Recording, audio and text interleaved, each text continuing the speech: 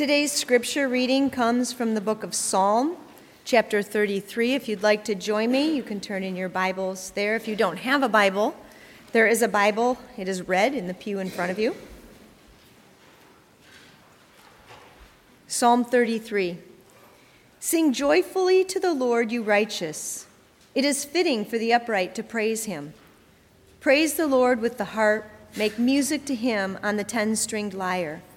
Sing to him a new song. Play skillfully and shout for joy. For the word of the Lord is right and true. He is faithful in all he does. The Lord loves righteousness and justice. The earth is full of his unfailing love. By the word of the Lord were the heavens made, their starry host by the breath of his mouth.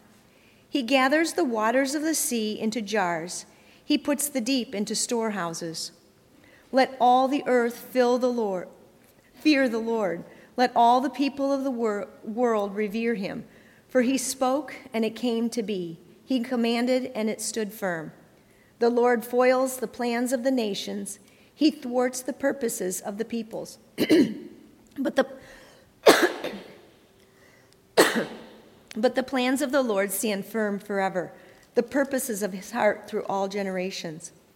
Blessed is the nation whose God is the Lord, the people he chose for his inheritance.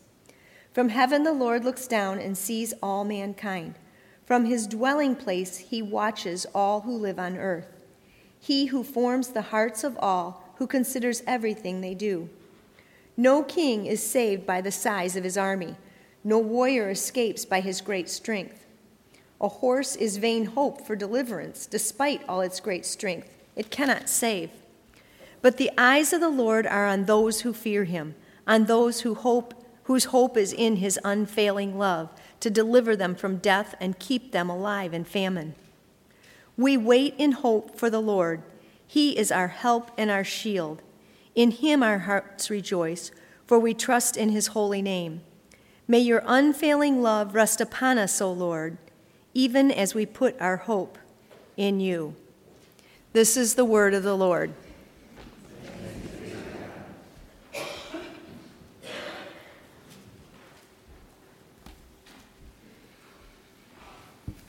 It's an extreme pleasure to share God's word with you this morning. And before we start, I'd like to issue the standard disclaimer whenever I'm up here doing this, and that's that I'm not a credentialed pastor. And so you'll need to be on your toes for any theological missteps. And I'd also, that whenever Eric's out of town and he can't find a viable replacement, I usually agree to fill in. So if you're visiting, I don't know if anybody's visiting today, but if you are, make sure you get back. Eric is fabulous, and so you'll want to come back and hear a message that he shares with you. Today's scripture is the 33rd Psalm, and whenever I've been up here before with you previously, really tried to emphasize a message that focuses on knowing him, knowing God in the way that he wants us to know him intimately, to know him personally, to know him as Abba, Father. So let's know him better today. Please pray with me. Father, we come before you humbly. We are awestruck that not only do you know every one of us assembled here today, but that you love each one of us to a depth we cannot fathom. Through the power of the Holy Spirit, open our hearts, our minds, and souls to know you better as your word is preached. And we ask this in the name of your Son, our Savior, Jesus Christ. Amen. So as I mentioned, I'm not a credentialed pastor. I am I guess what you describe as a career school administrator, which I've done for 31 years. So I'm old. I'm old. 18 of those years were here in Stillman Valley, 9 years as the high school principal, 9 years as the superintendent. Fortunately, the district was able to upgrade the leadership since I left, so that's all good. And one of the examples of that, I don't know if she's here today, Leslie Showers is now the high school principal, so that's an example of the upgrading that's been done around here. Leslie's fabulous. She's just such a great person, great leader, and it was just awesome to work with her. If she was here, she'd be terribly embarrassed. So, in that role as a school administrator, one of the things that became compelling to me towards the end of my career were the meeting the social emotional needs of our students, particularly those from the lower socioeconomic demographic. Those students from those homes typically were raised by parents who were not particularly effective at providing what you describe as a nurturing, stable environment for their children. In those homes, in those lower socioeconomic homes, for example, conflicts are often resolved by whoever can scream the loudest, swear the most, and or push the hardest. Obviously, those behaviors don't go over well in the school setting. And so those students tend to suffer consequences for those misbehaviors. Brain research tells us that stiff consequences are not particularly effective at changing or improving those behaviors. And additionally, students from those lower socioeconomic backgrounds don't have the benefit of good cognitive experiences in the home before they start school. They aren't read to a lot, and they just aren't stimulated to the same extent that they are in homes of more affluent demographics. Consequently, those students enter kindergarten not ready to behave, not ready to learn or thrive. And they don't typically recover from that deficit. And so their futures are compromised forever. And the other element that's missing from those children, a lot of times from those homes, is they don't have regular church attendance. They don't experience a church family. And so they are at a deficit in so many ways. And I'll tell you this, it's not that those parents don't love their children, they do. It's just oftentimes those parents themselves had that same experience of being raised, and so that's how they're raising their children.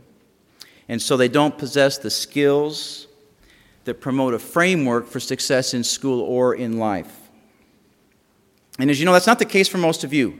Susan and I raised our kids here in this church and witnessed the tremendous amount of support that you provide your children.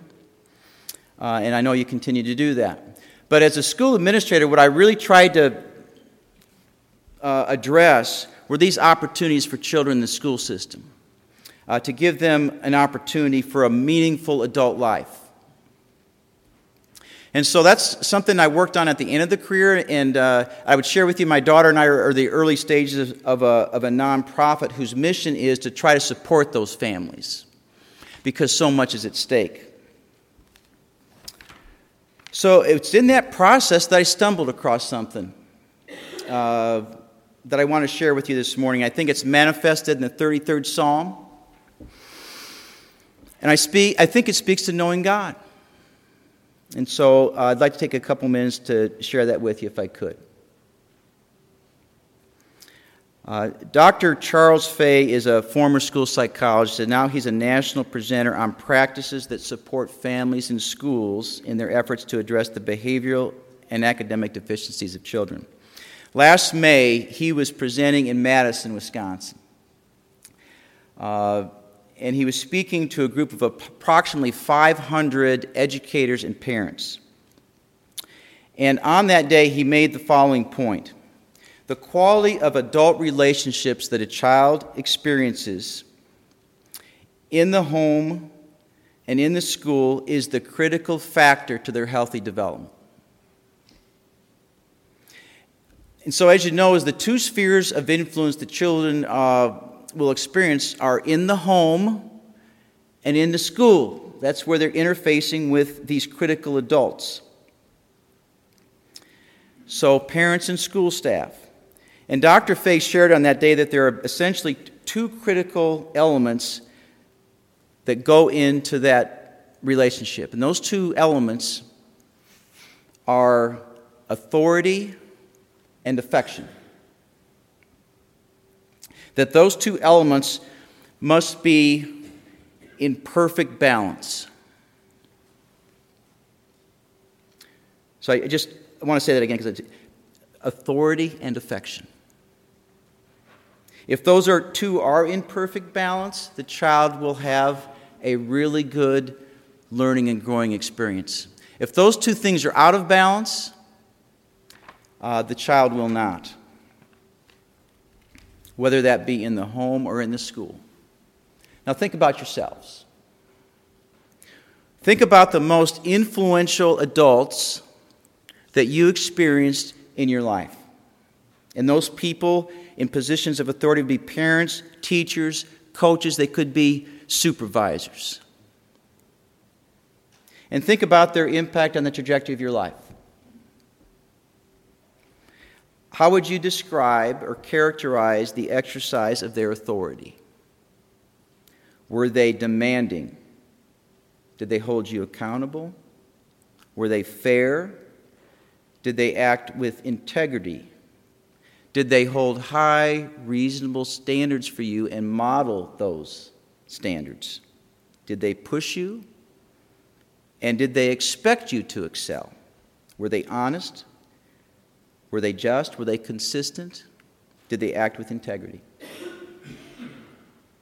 And I'm willing to bet, as you're thinking, I didn't give you much time, but as you're thinking about those folks, I'm willing to bet that those people who impacted you in that degree exhibited those characteristics of exercising their authority that way.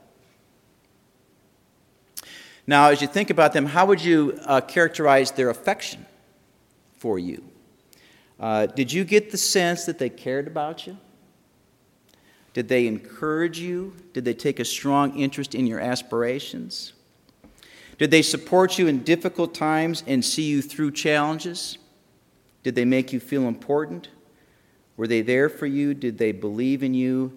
And did they love you unconditionally? Dr. Fay said that authority without affection is a disaster and creates resentment. He also said that affection without authority is destructive. And so you think about that person that, may be in those positions, a parent, teacher, adult, who abuses their position of authority, who expects you to obey and respect them out of their position of authority alone. You can never do enough to please them. They kind of engage in those put-downs just to kind of keep you in your place while they feed their own ego. And again, I think it's fair we resent those people who misuse their authority that way. And children experience that also in that misuse of authority. And then you think about those same folks that it's all affection and no authority. And in other words, these are parents who give their kids whatever they want. These are, maybe supervisors who want to be friends or buddies with you. It's the teacher or the coach maybe who's more interested in being liked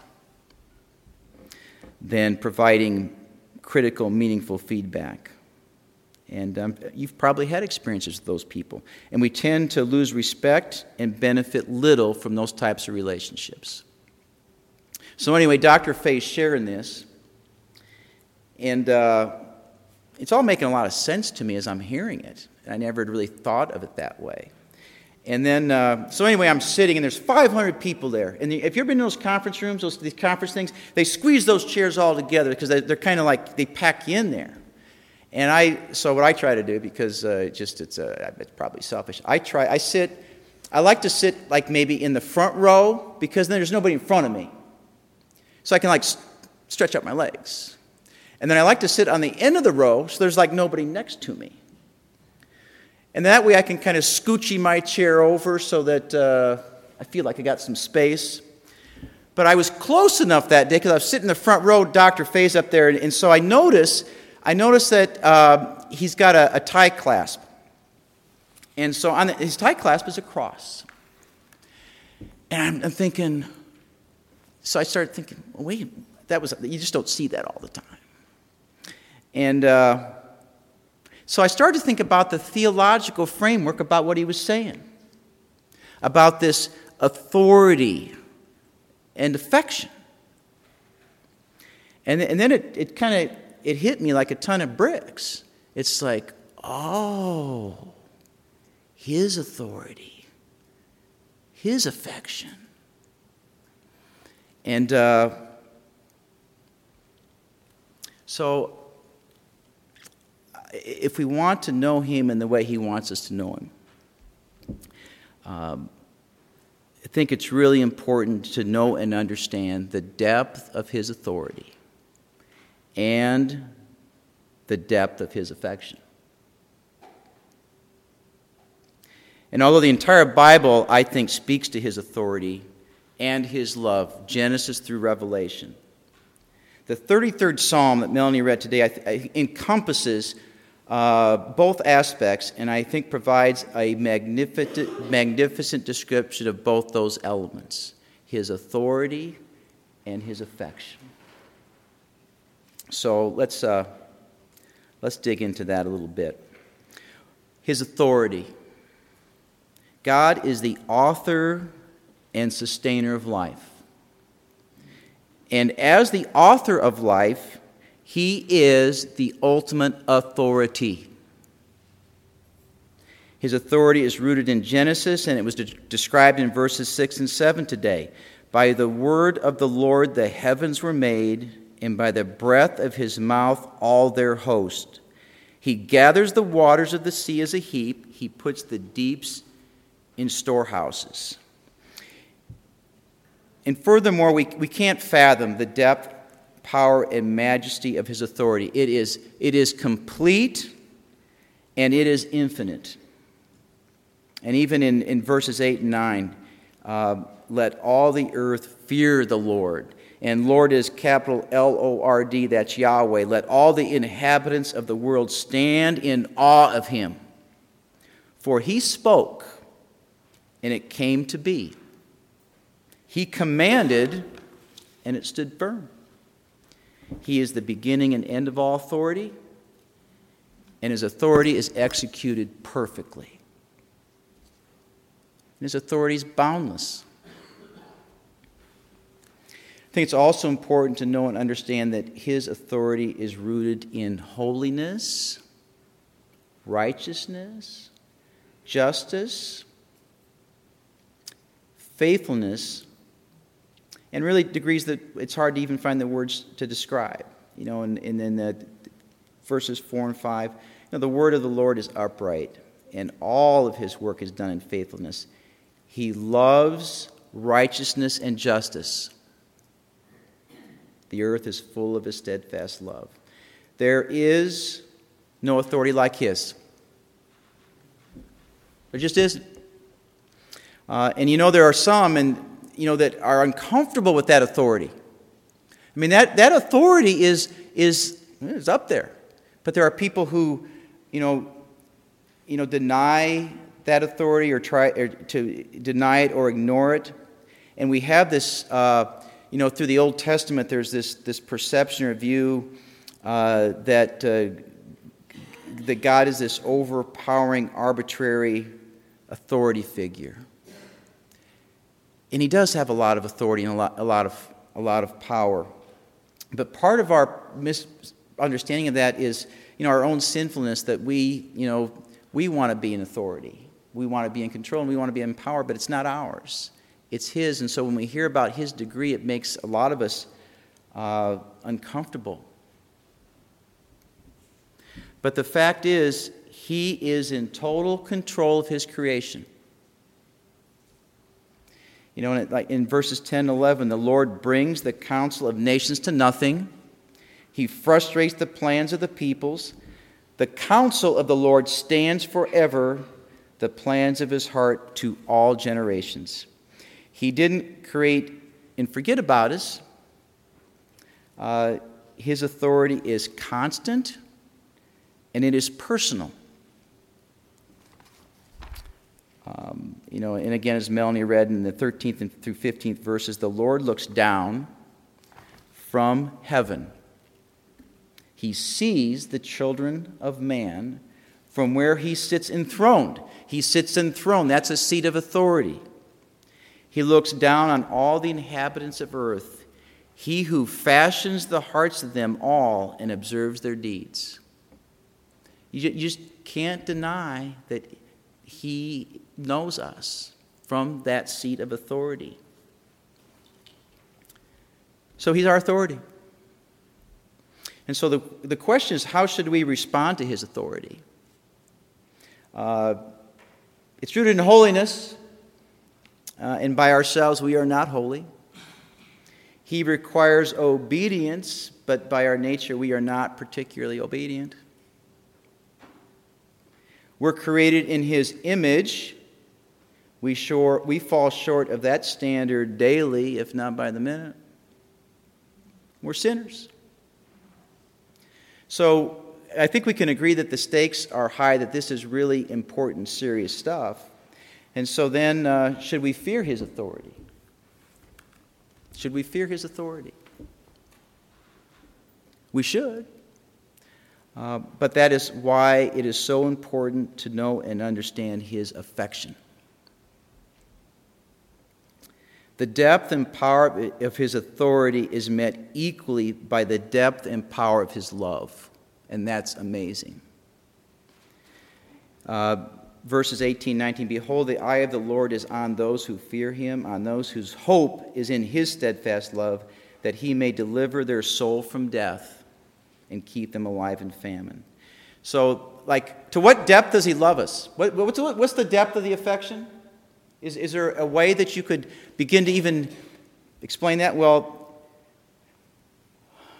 John 3:16. And that's the verse we all know, but I really think for God so loved the world that he gave his one and only Son, that whoever believes in him shall not perish but have eternal life. There isn't any amount of authority that can be outdone by the act of love described in 3:16. That verse also verifies and validates the degree of God's authority. And we don't have time to dwell on it today. This is what happens when you get up here and preach every once in a while. It's like you want to jam 10 sermons into one, and then it just tortures everybody. So we don't have time to go into it, but I think the point is that gave his one and only Son. That in and of itself is just earth-shaking. And it describes this depth of love and affection that is just unfathomable. Because, to look at the Trinity and the depth of love between the Father, the Son, and the Holy Ghost, and to think that there would be a breach in that relationship even for a millisecond would be unspeakable. But that's how much he loves us. Entire Bible, Genesis through Revelation, is revealing this truth of God's perfect authority and his perfect, steadfast love. And if our hearts have been open to see it,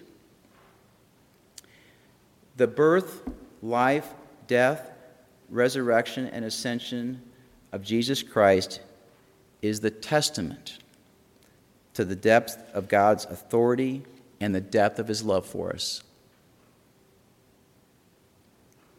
Our soul waits for the Lord. He is our help and our shield. For our heart is glad in him because we trust in his holy name. Let your steadfast love, O Lord, be upon us even as we hope in you. And I think it's important, some people, while they have an issue with the authority, some folks just want all of his affection. They want all of the affection, but none of the authority. But the fact is, we can't fully experience the unspeakable joy of his affection unless we acknowledge and submit to his perfect authority over our lives. And so, many of us have benefited from those adults in our lives here on earth who executed their authority and provided affection in ways that changed us. The relational experience and its impact are enormous. But living in God's authority and his affection goes far beyond any of those. He created the most awesome conditions for us to live and thrive here on earth, but also into eternity. And although it's impossible to communicate in words, and I'm embarrassed to even try to do this, but think about being in heaven, where without sin, we can fully and completely experience His boundless authority while thoroughly basking in His boundless affection and steadfast love.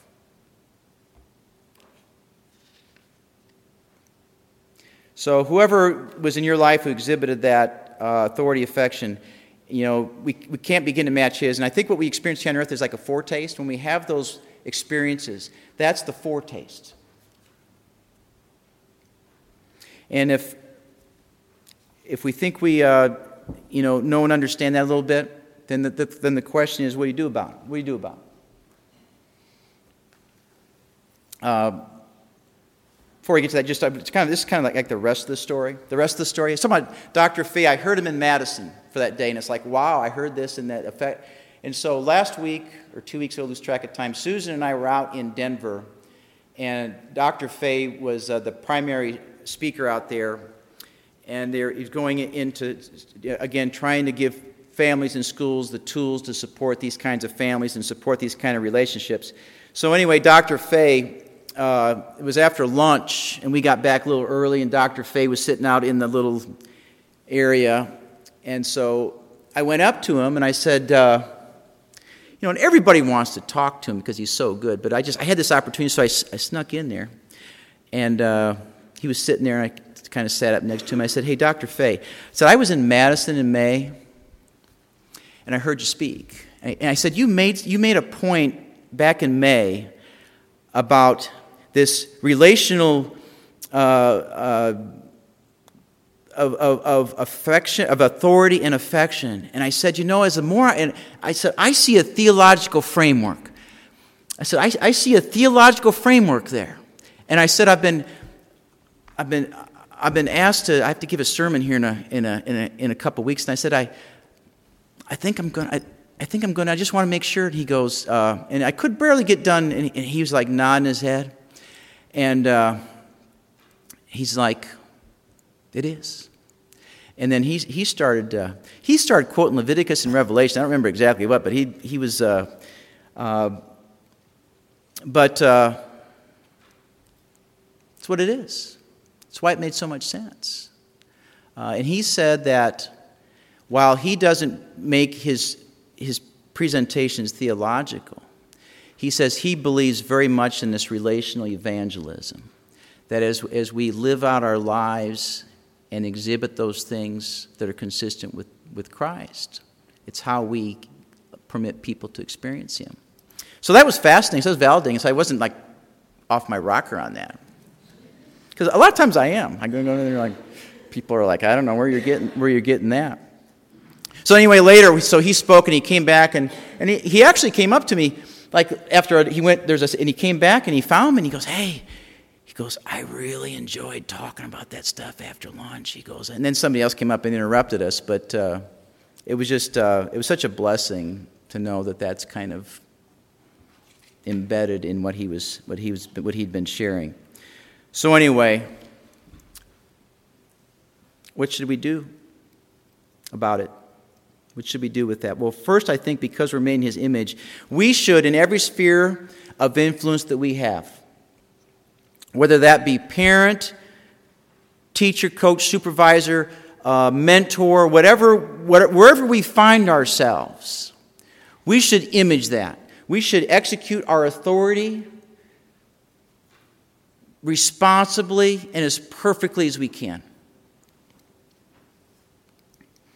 And while we do that, we should exhibit affection to match whatever level of authority that is. We should really be exhibiting that authority and that affection in the spheres of influence that we have, and ultimately modeling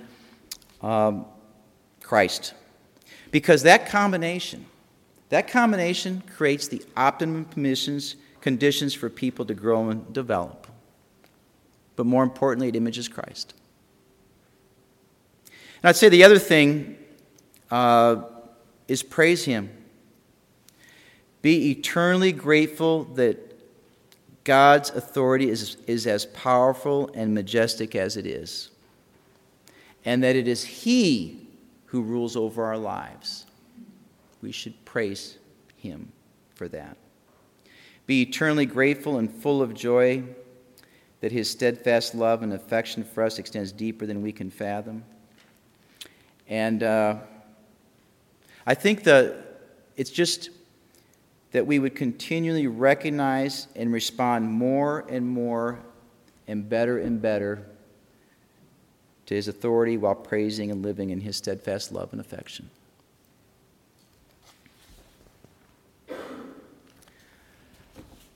Let's pray. Father, we adore You. We are astonished that You would call us to be Yours, and we're humbled that all of this is made possible through Jesus Christ, our only Lord and Savior, and we pray this in His name. Amen.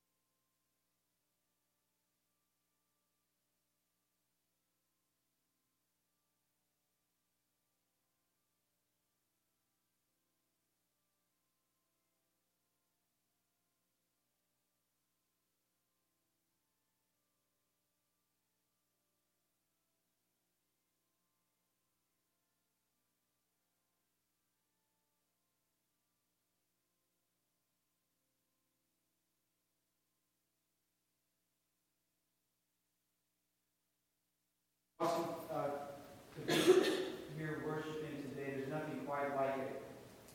The Lord bless you and keep you. The Lord make his face shine upon you